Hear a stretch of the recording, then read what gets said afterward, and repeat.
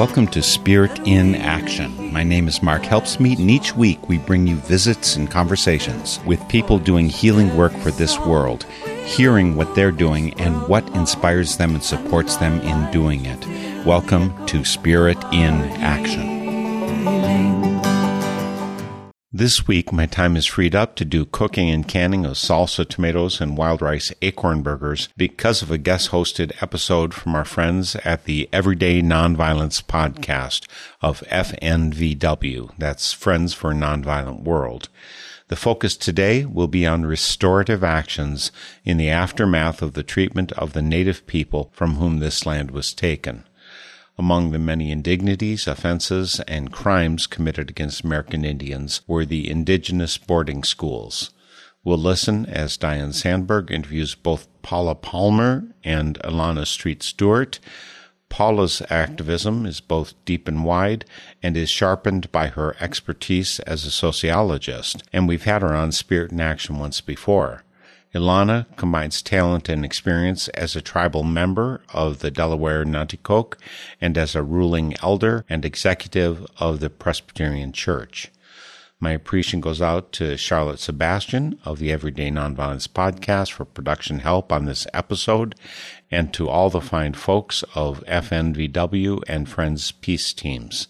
I'll let them introduce their podcast as they sit in for me today for Spirit in Action.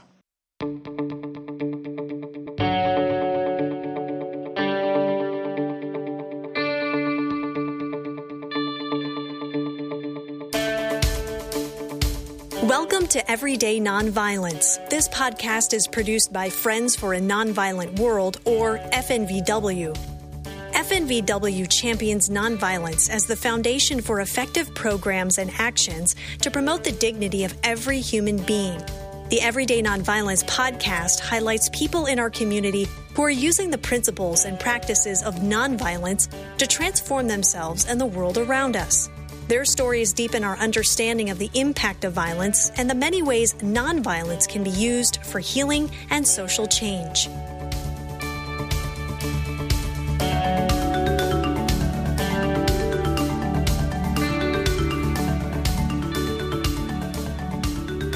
Welcome to the Everyday Nonviolence podcast. I'm your host, Diane Sandberg. In this episode, we will hear from two guests.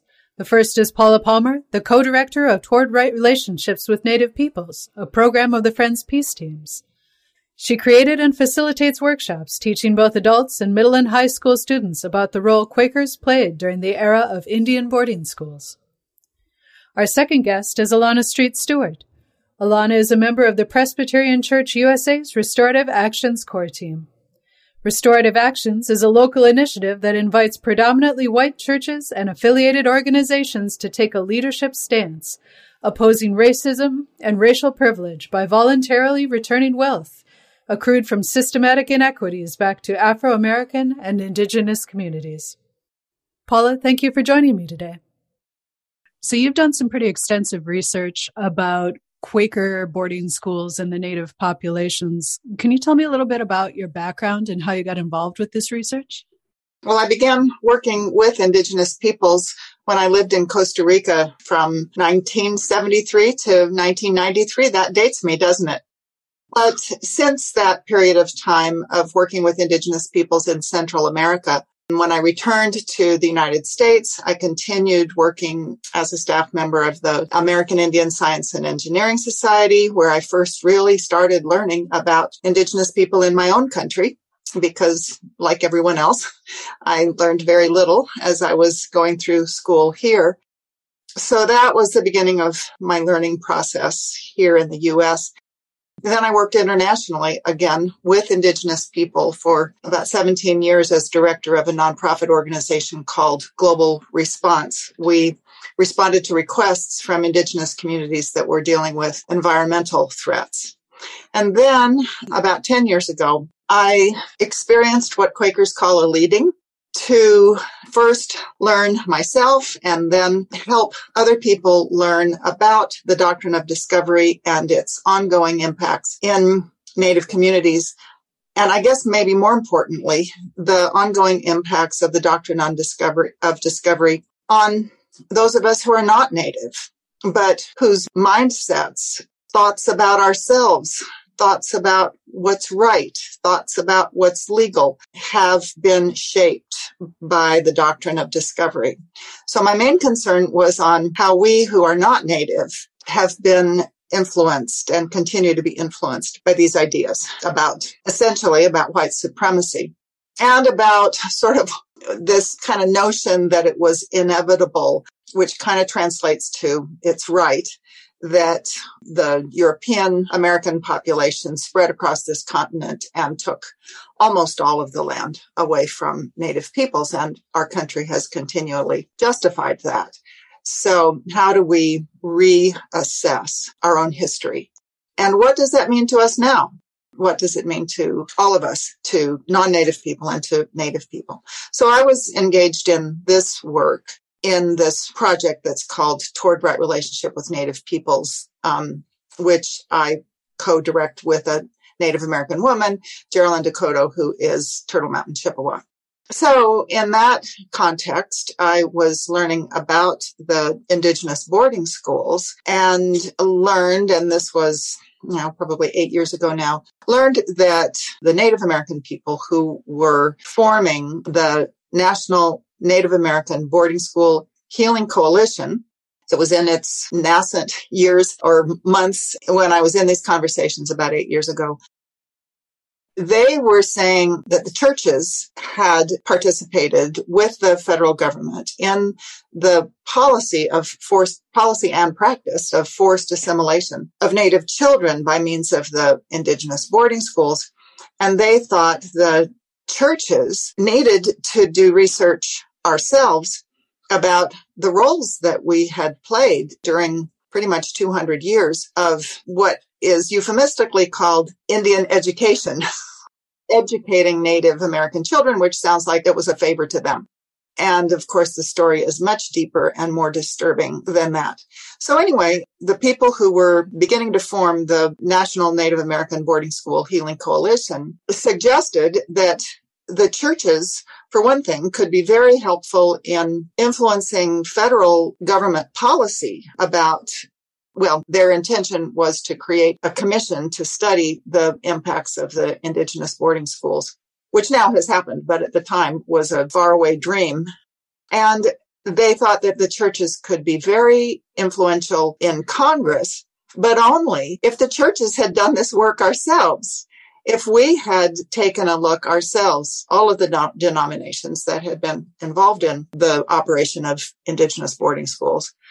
But they felt that if we did that work ourselves and committed to actions stemming from a new understanding of that history, that then we could be very helpful in urging Congress to establish a commission to study the ongoing impacts in Native communities of the boarding schools. So I just said, I'm a Quaker. I could look into this for Quakers. I was pretty naive about what that might mean. But I did commit to doing that and then spent a semester as the Cadbury Scholar at Pendle Hill in the Quaker libraries at Haverford and Swarthmore colleges, reading everything that I could from Quaker records on what our role really had been.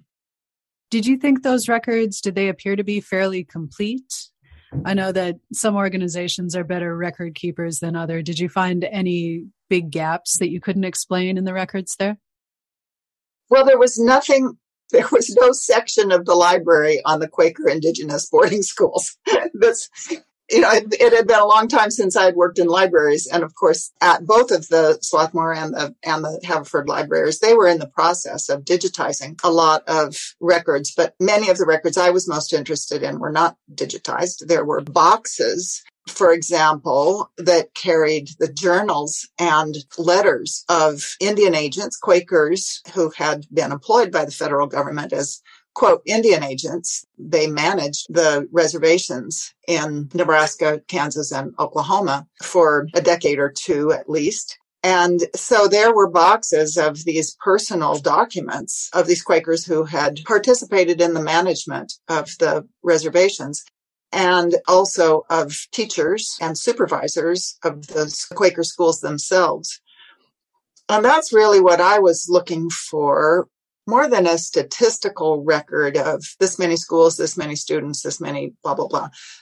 I was more interested in learning what Quakers were thinking, how this era of Quaker involvement in the forced assimilation of Native children, how Quakers thought about that, how they were led to taking a leadership role among the different denominations, and what they hoped to accomplish and how they felt about it over time.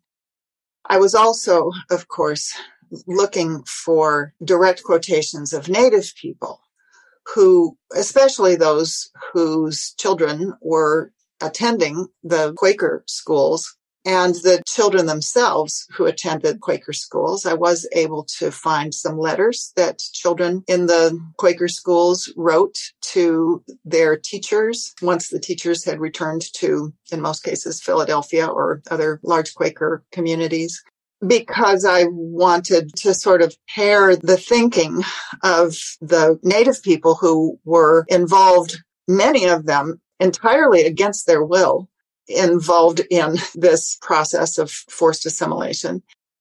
Pair that with the writings of the Quakers. There were a lot of Quaker journals at that time too, and we're talking about that period of time. There were Hicksite Friends, there were Orthodox Friends, and there was a lot of publication going on about this issue specifically, as well as theological issues and other issues of the day. But this question of what to do about it was almost always phrased as the Indian problem, what to do about the, quote, Indian problem. And the Quakers were very much embarked, as were the other denominations, as was the federal government. The project was called over and over and over again in these documents, a project of, quote, civilizing and Christianizing the Native people. And that really was the shared project of the denominations, the Christian denominations, and the federal government. When did these schools start opening? Do you know what year? The first boarding school that I learned about was actually started way before the federal government became involved in this. It was started in New York at the invitation of Cornplanter, who was a Seneca chief, who invited Quakers to establish a small school for both boys and girls in New York. And he felt that because their lifestyle had been so altered and impacted and essentially destroyed by, meaning their hunting grounds and their way of life had already been so impacted by white settlement, they needed their children to learn to speak English, and they needed their children to learn farming because they were not going to be able to continue to live the way they had lived for many centuries. So the first schools were created at the invitation of the Seneca chiefs. They were divisive in the Seneca community, and they were on and off over many years. But the longest running Quaker indigenous boarding school came about then in the mid-1800s. The Tunasasa School was really institutionalized. It grew to be a very large building with many students and many Quaker teachers. And it became the longest running official Quaker indigenous boarding school. It ran for, I think, 86 years and was only laid down by Quakers in, I think it was around 1935 or something like that. So one thing I want to say here is the Quaker involvement in, quote, Indian education has been different over time. What Quakers were doing changed. So initially in New York and in Ohio specifically, the schools were started at the request of indigenous leaders for the reasons that I specified. The federal government got involved in this with the passage of the Civilization Act in 1819. And at that point, the federal government started paying all the different denominations who were, like Quakers, already running some schools. They started offering payment to support those schools. And so the federal government operated schools through the denominations starting in 1819. The federal government didn't start operating schools of its own until Carlisle was established in 1890. So the churches were doing this. They were the people who were operating the indigenous schools until 1890. And that's why the churches have such a big responsibility.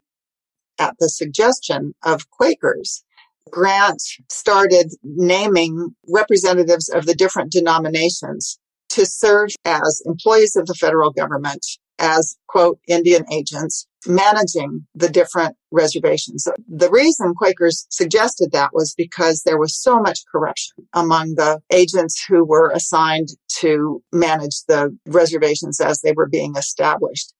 And so Grant divvied up the reservations by the different denominations. The Quakers were assigned the management of the reservations in Nebraska, Kansas, and Oklahoma during the Grant administration. So that's how those divisions came.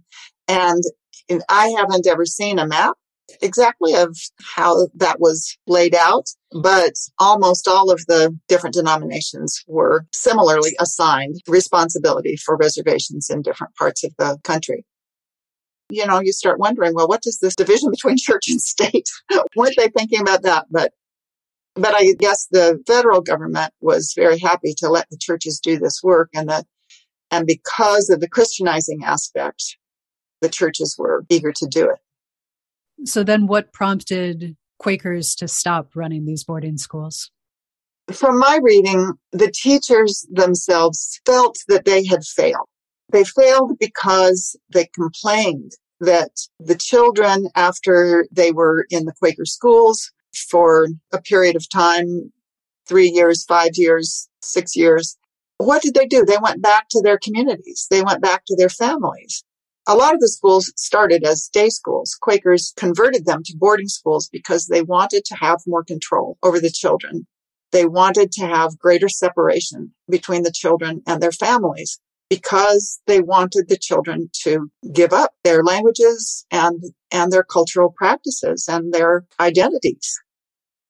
That was clearly the goal of these boarding schools. But even then, they felt that they had essentially failed.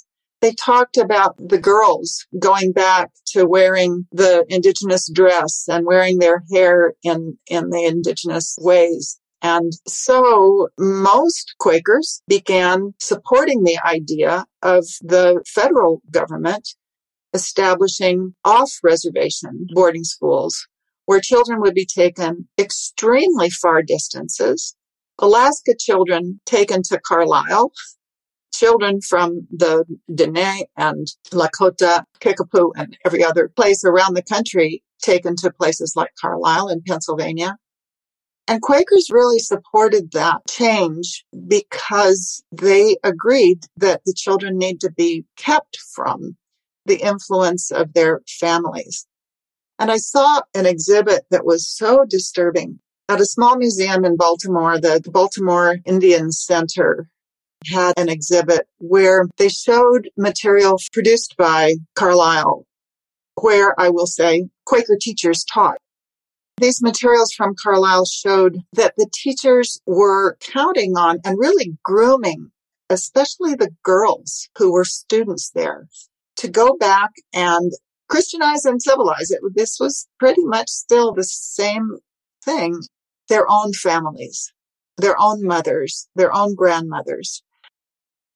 Just really so horrible to realize the position that actually throughout this history that they were putting these children in, of first rejecting their own languages, their own cultures, their own families, and then trying to convert them to this other way of life that had been imposed upon them. It was extremely painful to read some of this material. I can't imagine the damage it must have done to those poor kids. Well, and to their parents and their grandparents who lost them. You know, in Australia, they call this the lost generation, and it really was a lost many generations because this policy continued for so long. And then the damage was done going forward because the children had been raised in institutions apart from their family. They may have been well cared for in terms of given solid meals, or may not have been well cared for. But even if they were well cared for in the sense of physical safety, they did not experience growing up in a family. We know now from the testimony that we've heard primarily in Canada, but also in the U.S., testimony of the physical abuse, sexual abuse of children. We know the consequences of that for those children who survived those horribly punitive, repressive, oppressive experiences as young people. They are much more likely to repeat that behavior as they become adults and have their own children. So this is what is meant by multi-generational trauma or transgenerational trauma, that this boarding school experience reached behind to their parents and grandparents who lost them and forward to their children and grandchildren going forward into the communities, the Native communities today, who are living among us today and who continue to experience these impacts. Is there anything else that I've forgotten to ask that you wanted to touch on, or anything else that you would like to say about the subject? Thanks for offering that. One thing is, it's important to know that boarding schools weren't the problem. Quakers, at the time that they were establishing boarding schools for Indigenous children, also had boarding schools for their own children. There's nothing wrong with boarding schools. There are some Native nations today who operate boarding schools for good reasons. So that's not the problem. Teaching English to children was not the problem. The children needed to learn English. Their parents, that was one thing that their parents understood their children needed to learn, given the situation they were living in. So there wasn't anything wrong with doing that. What was wrong was this policy of Christianizing and civilizing and forcefully assimilating, the intention to forcefully assimilate these children into a culture that was driven really primarily by white supremacy. So that's what was wrong in what the Quakers became involved in. And I guess that then the other thing that I would say, if Quakers and others are asking, what would be things that would be useful to do now? One thing is to support the National Native American Boarding School Healing Coalition, which is based in Minneapolis, St. Paul. And I think there are many ways that individuals and meetings can be supportive of the really important work that's being done. Also, I haven't looked to see whether Minnesota's congressional representatives and senators, whether they have signed on to the legislation that was proposed by Sharice Davids and Elizabeth Warren to create a commission. They're calling it a Truth and Healing Commission on the Indian boarding schools. That legislation is going to be put through the congressional processes this year and needs the support of representatives in the House and in the Senate. So that's something that Minnesota people can be working on. And then I think when people think about reparations, one thing that these Quaker schools intended to do was to eliminate native languages. And so I think one very direct form of reparations that Quakers can consider is supporting Indigenous nations that are working to revitalize and teach their own languages to their young people. It's been shown that language revival and cultural and ceremonial teachings offer the best support for Native children today who are very susceptible to suicide. As we know, Native children have rates of suicide much greater than any other population in our country. And the stresses that they are under are very intense because of this experience of transgenerational trauma. So programs that Native people themselves are offering for suicide prevention, for sort of rites of passage into adulthood, and for language and culture revitalization. These are programs that I would hope Quakers would support financially. Thank you for your time, Paula. Thank you, Diane.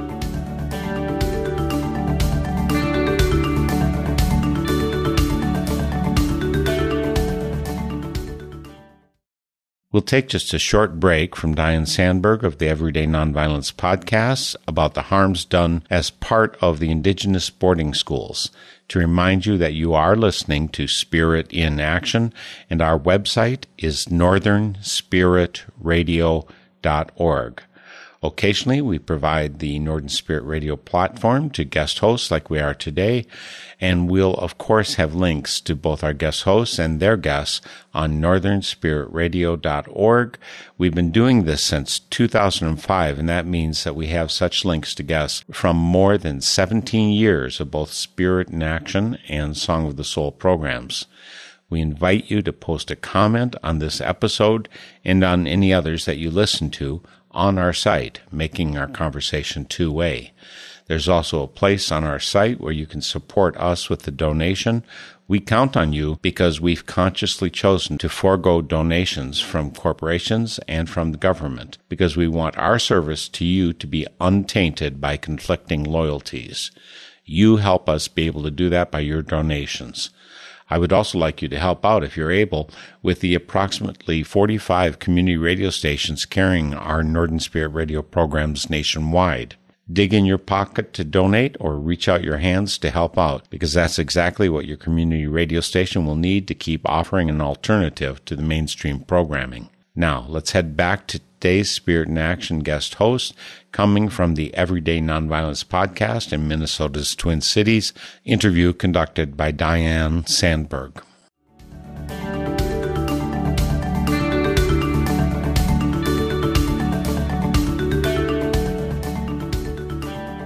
Now I want to bring in Alona Street Stewart to the conversation.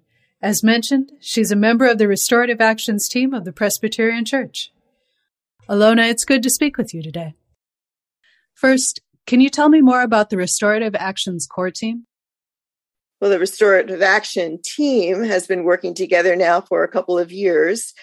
The initial gathering was through the Synod of Lakes and Prairies, which is a governing body of the Presbyterian Church USA, and I'm the Synod executive.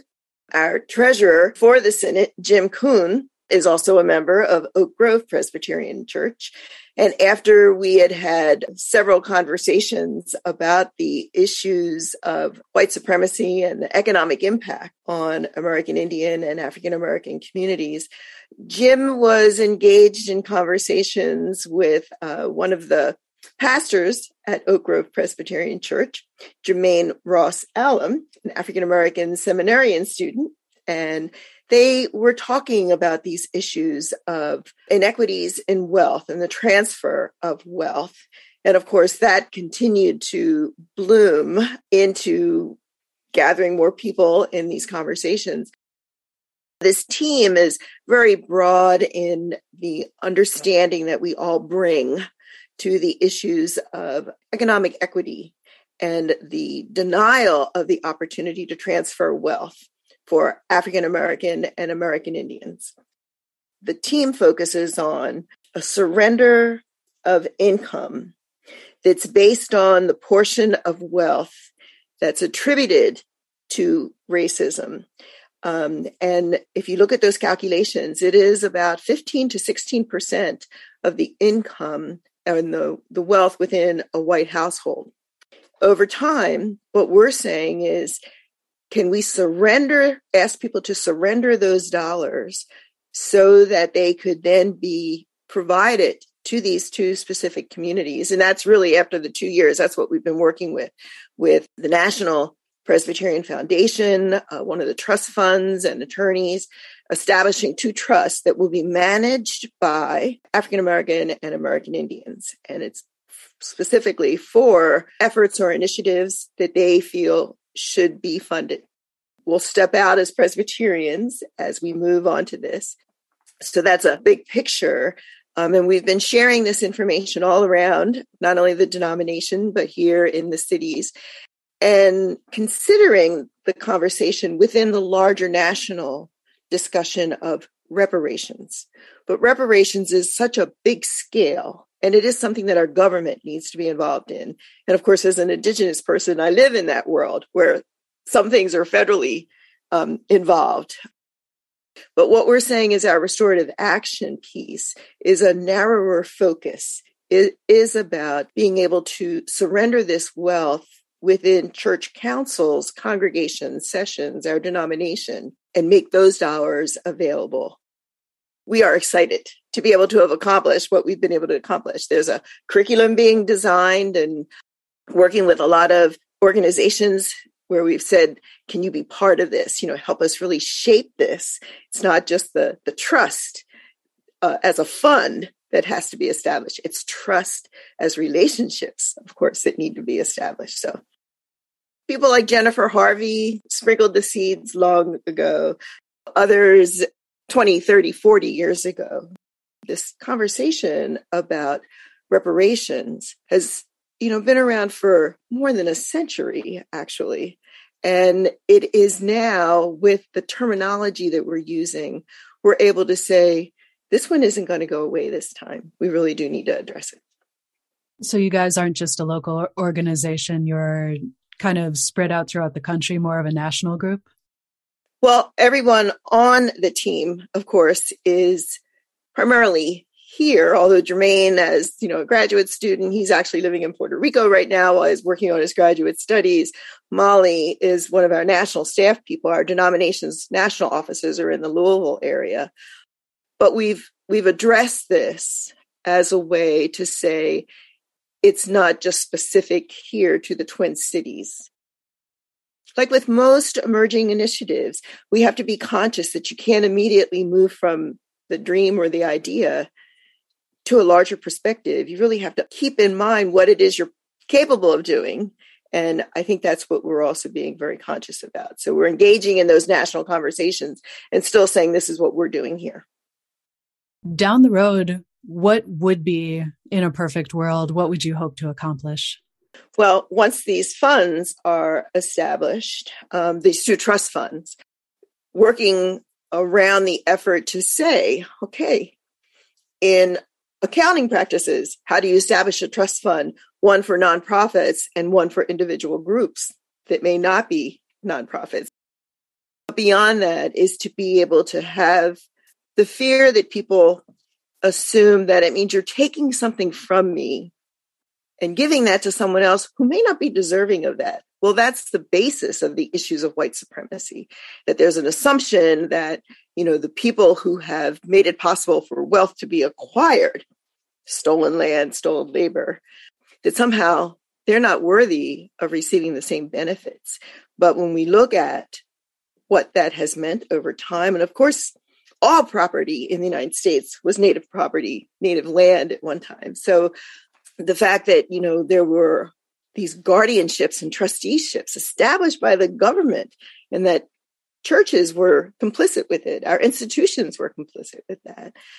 When you can sit people down and say, let's take away these fears that you have.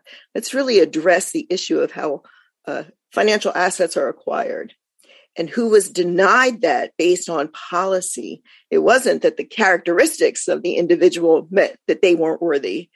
There were policies that prevented them from being considered to be a direct beneficiary of something they've produced. Can you give any specific examples of those policies? Well, of course, what's maybe been in the paper more recently is some of the issues of the redlining around, real estate matters, who could live in certain neighborhoods, who could, reside as a neighbor in a neighborhood. And what do we do when we recognize that for many people, your house has tended to be, what you want to be able to transfer onto your next generation, your children. So the value of that when you sell it, or maybe they, acquire it over time.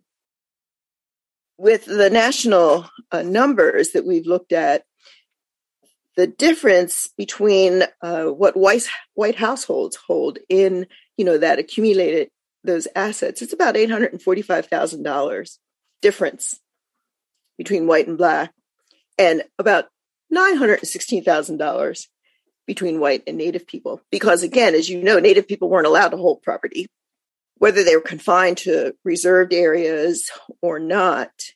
In colonial times, they were denied the decision-making process to be able to say, when they were removed, what was happening to that land when they were removed from their homeland. So that's one example. It's around those issues of housing and the acquisition of that to support your institutions and your organization. Another aspect I think of this is to be able to say that the assumptions of, let's say, the goals of education, so that your children would go to good schools in good neighborhoods, and then go on to college, get good jobs. Well, when you look at that picture and you realize how truncated that was for African-American and American families, that the idea is that education would be denied to you. The higher education goals and skills are still being challenged because of the disparities of who had access to those. And then the decisions around self-governance, being able to self-organize and self-develop within communities is also going to be one of the goals within our restorative action. So that, even here in the Twin Cities, you have a number of Native American organizations that are saying, let's talk about our own media needs. Let's talk about our own communication platforms. Let's address the issue of, access to land so that we can grow traditional foods. Black farmers and Native farmers, as well as many of our immigrant farmers, they have a different purpose about feeding their community when the health disparities are often built on poor nutrition. So, you want to be able to say, we should have access also to land to be able to farm and raise crops that are healthy for our people. So those are realistic things that are actually, happening right now. Yeah. And as an Indigenous person yourself, how has this history of disparities affected you? Oh, everything. My tribe is back east. We're Delaware Nanticoke. And in fact, I just got off the phone this morning. I was talking to the chief of our tribal council about some things going on there in Delaware. I was born and raised in Philadelphia. Since colonial times, my people were very much involved. We were people of the Tidewater.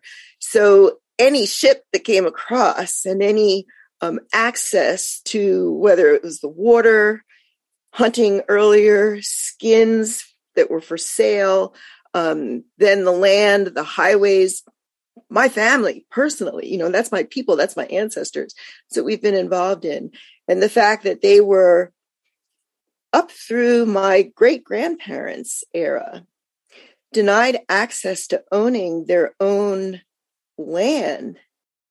So I take this very personally. This is personal history that, I'm very knowledgeable about. They had to start privately purchasing land, and they were very savvy about that by being able to purchase lots of land that were contiguous, so that, as they were accessing their own land for farming, they could see that they weren't interrupted. And, all across this country, reservations now, they're just a quilt of farmers who rent land from the tribes, but that you typically don't have Native families owning those lands. Well, fortunately, often there were people within a tribe that were saying, that's not how we're going to do this. That's not how we're going to acquire access to our own land. The other things that it's meant for me was that going on to college, I am from the era of the war on poverty. So I was an Upward Bound student. Swarthmore College was the college I was associated with since junior high. But then going on to school, higher education, there were 3 Native American students when I went to Occidental College in Los Angeles. And that was the era of Alcatraz, and then Wounded Knee. People still didn't see Indians. And we still don't. People don't realize there are Native people everywhere, all around. But growing up, we were often told, and this is no exaggeration, adults would say to us as children, well, what are you? And we'd say we're American Indian. And they'd say, well, what are you really? And we'd say, no, we're Delaware Nanticoke. That's our tribe. And people would say, you can't be Indian. because all Indians around here are dead. Now, what do you say as a white student if a teacher told that to you? What would your reaction be? Think about everything that your family provided to you around your self-identification and the confirmation of where you came from.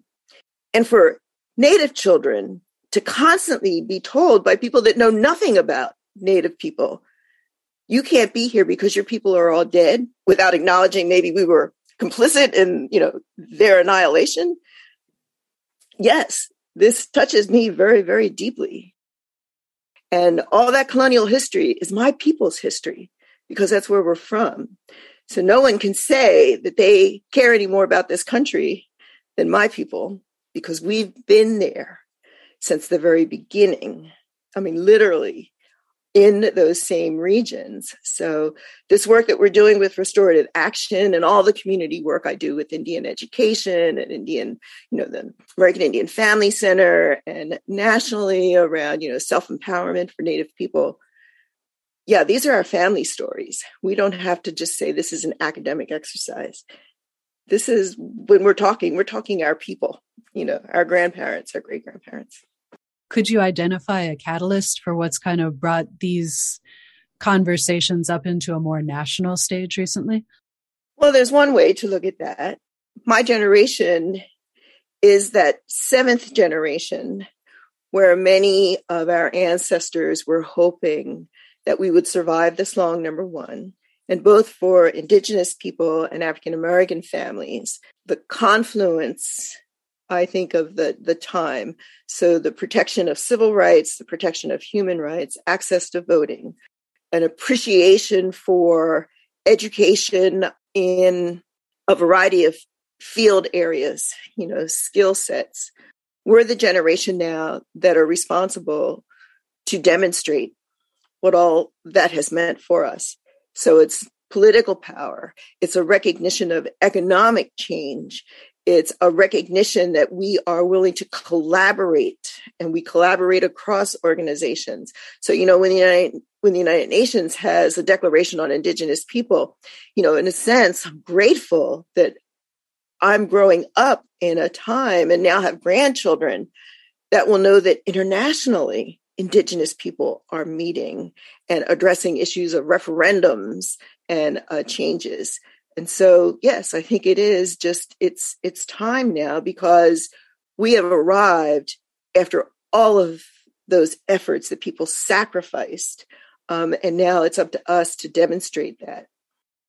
What all have you seen being done to address some of the harm that the Indigenous communities experienced overall, but also from boarding schools? Well, the exposure is really important. And some of that has been possible through technology and access to archived information. Some years ago, I was working with a project with the University of Minnesota to digitize some documents that I had in my office with the Synod of Lakes and Prairies. And these were documents of the journals, which was a Dakota-based newsletter that students created and printed in one of the schools in South Dakota. As I was reading through some of those, and these are long, huge leather-bound volumes that had thousands and thousands of pages, because they were newsletters and the students were, publishing this. And one of the comments from 1900, from a woman who was beginning to address social work as a science, she said, children come to these boarding schools and they pine away. And then the school is in touch with the families to let them know that their child is sick. But often, if they're sent home because they're dying. And this white social worker, who was a teacher, 1900, has said, this is really difficult for the superintendents to report because dying is not part of the curriculum. Think about that.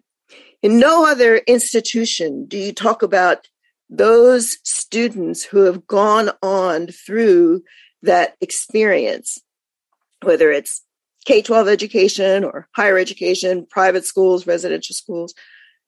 No other place do we see where we call the students survivors. Think about that. I think of my uncles who went to Haskell from where they lived, on the East Coast. And almost all of them ran away multiple times, hitchhiked home as young people. We are so concerned now about the protection and the vulnerability of young people, juveniles. And you think that you had eras where the government, working in complicity with private individuals and churches, was kidnapping children, requiring them to attend these schools where their families may have never seen them again. And I know that recently I was looking at the information about from down in the Southwest, I think they were Navajo fathers, almost 24 of them were imprisoned in Alcatraz because they refused to send their children to boarding school. So the exposure of this information, yes, that's what we need to be doing now. So that's one of the first things. I think the second is to recognize that both with historical trauma that's passed on even to current generations, that the need for mental health services, counseling, grief analysis, ACE, the adverse childhood experiences work, the more that we can recognize that from the tribal communities, you will need people who are equipped to respond to that, both traditional practice and those that are in medical procedures, let's say, or social sciences, that together collaborating, they need to be made available to communities that are willing to address this. In one specific area, we also need to recognize with ICWA, the Indian Child Welfare Act, that's always been threatened. That's always been threatened in the court because people want to be able to say there was nothing wrong when we took your children from you. And with your high rates of out-of-home placement, it must still be because your Indian parenting skills aren't adequate? No, it's because the people who were observing that never understood what Indian practices would be in parenting in our homes. And so to be able to protect our children through the Indian Child Welfare Act, or ICWA, would be one of those ways where we need to say, be there as a supporter. If you're going to sign on an amicus curiae brief, do it with this. Protect Indian children to remain within their communities, especially if there's the opportunity for them to remain with their relatives. And if the issue is there's not enough food in that house, then address the issue of the food. Don't take the children away from their families, their language, their culture, and their traditions. So that's maybe just a handful of things to be able to look at. As we revert some of the matters of Indian education so that Indian people are designing curriculum and designing standards of education, whether it's K-12 or pre-K, let's support those opportunities here in the Twin Cities. We have a Montessori Indian program. There are a number of immersion schools that teach the language to our children. These are all places where people can just step up and support that work. I mean, you don't need a huge platform to design the way that you're just going to step in and support them either financially, socially, or politically. What are some other ways that people can get involved to help? Well, get acquainted with what's going on in the Native community. Look at the annual reports of a lot of nonprofits and see who they identify as their supporters and flag those when you see that there is a Native organization. And then go to that Native organization's annual report and see who's supporting them and flag those. Get acquainted with them. Start reading their websites, read their newsletters, attend meetings that maybe they sponsor. A lot of conferences, are open. Get to know our people. Indian people are all around and we're doing amazing things. You don't have to just see people, and I hate this word, but the plight of Native people. We really also want to change that narrative and say, look, we have survived. I mean, I have the wonderful quote from Walter Soboleff, who is passed now, but he was an elder, a Tlingit elder from Alaska, who also served as a Presbyterian pastor. And he would say to us at conferences, our people survived the Ice Age. You all can do anything you want. And that is just so inspiring. It's true. And so I think people need to see that there's a different way to look at Native people, see how we have survived, see all the organizations that we've established and the collaborative work that, we're doing over time. You could go on any website and just say, what are Indian people doing about child welfare? What are Indian people doing about boarding schools? Who's working with them in terms of state government, county government, federal government? Who's assigned to particular elected positions? Deb Haaland, get acquainted with what has supported her to be able to now serve at a national level of this country. But it's becoming aware, realizing, start seeing Indian people where we are. Is there anything else that we need to know or anything that we're forgetting to ask?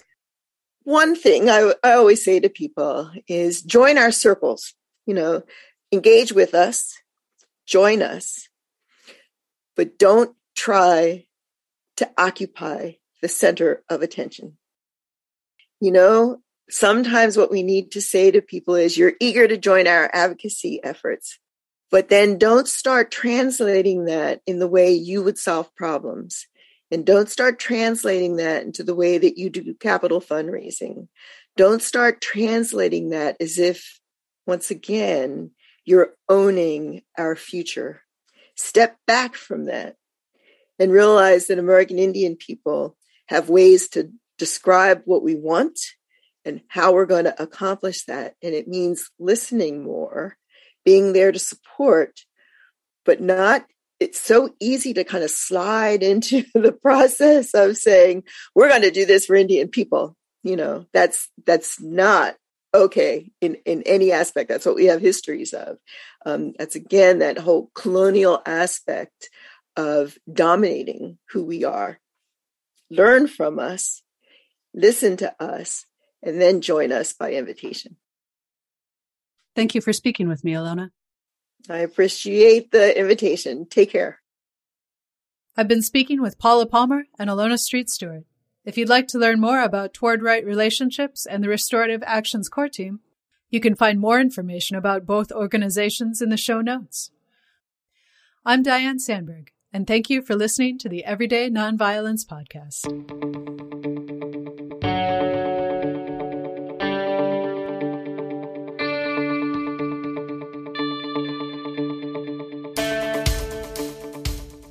Thank you for listening to Everyday Nonviolence. To learn more about Friends for a Nonviolent World, visit our website at fnvw.org or call 651-917-0383. We hope you will subscribe so that you don't miss future episodes and insightful conversations. Please note that the views expressed in this podcast are those of the host and guest and are not intended to reflect the official positions of FNVW, its staff, or board of directors.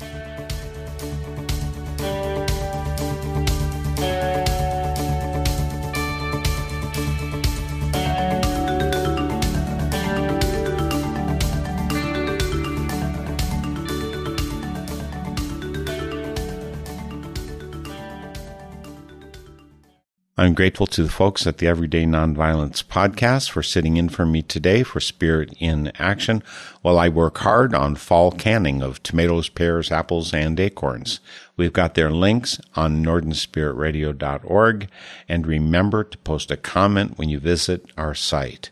Thanks to Diane Sandberg for this episode and to help from Charlotte Sebastian for making today's program possible. And thanks to all of you for tuning in today. We'll see you next week for Spirit in Action. The theme music for this program is Turning of the World, performed by Sarah Thompson. Check out all things Spirit in Action on northernspiritradio.org. Guests, links, stations, and a place for your feedback, suggestions, and support. Thanks for listening. I'm Mark Helpsmeet, and I hope you find deep roots to support you to grow steadily toward the light. This is Spirit in Action. With every voice, with every song, we will move this world along, and our lives will feel the echo